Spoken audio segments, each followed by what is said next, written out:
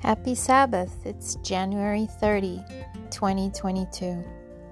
Today's mission story, Angels Among Us, from Timor-Leste by Lucio and Yelri Diaz.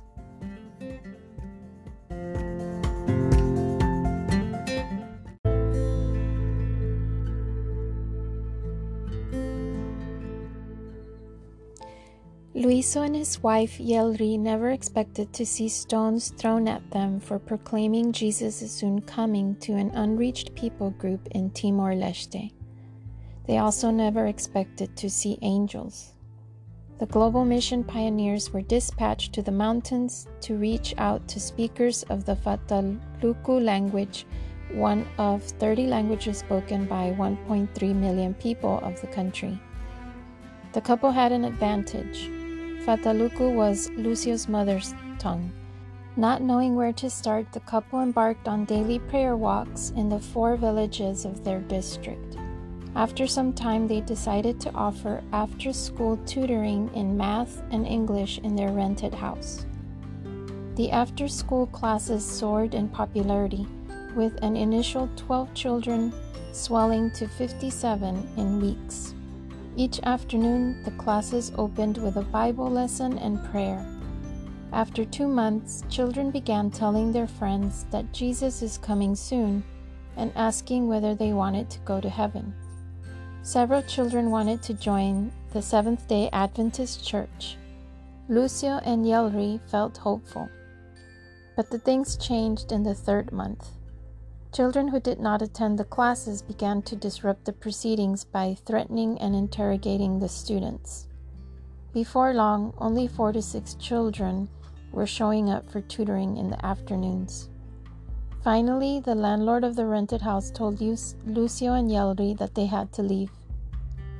The couple moved to a smaller house where they could no longer tutor children.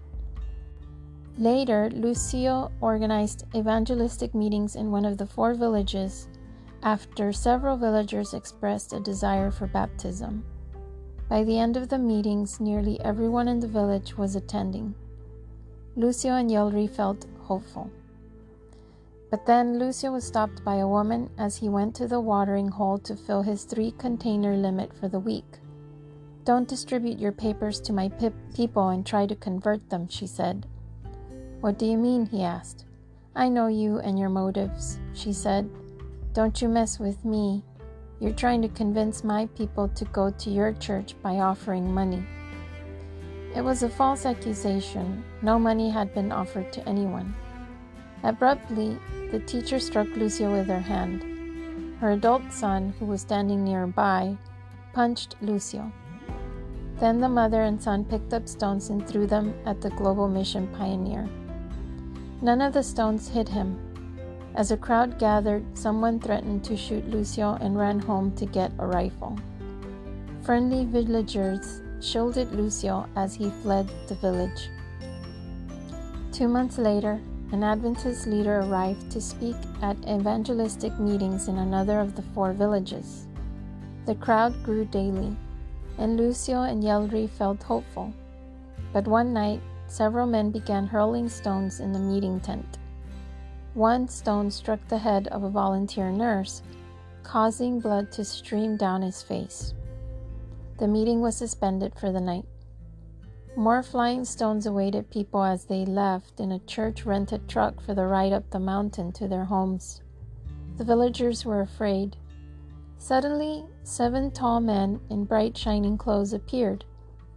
The strangers were seen only by 3 astonished young men, who watched them walk away from the sight, becoming smaller and smaller until they disappeared up the mountain.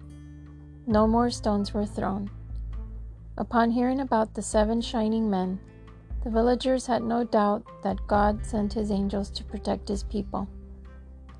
The angel of the Lord encamps all around those who fear him and delivers them.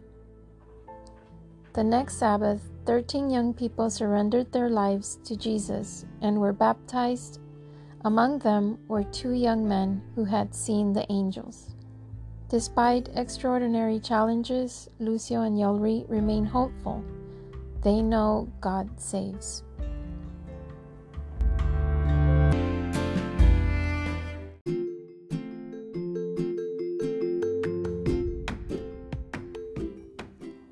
Your 13th Sabbath offering 6 years ago helped open the first and only Seventh-day Adventist school in Timor-Leste's capital, Dili. Part of this quarter's offering will help construct a dormitory at the school so that children from faraway mountain villages can study at the school. Thank you for planning a generous offering.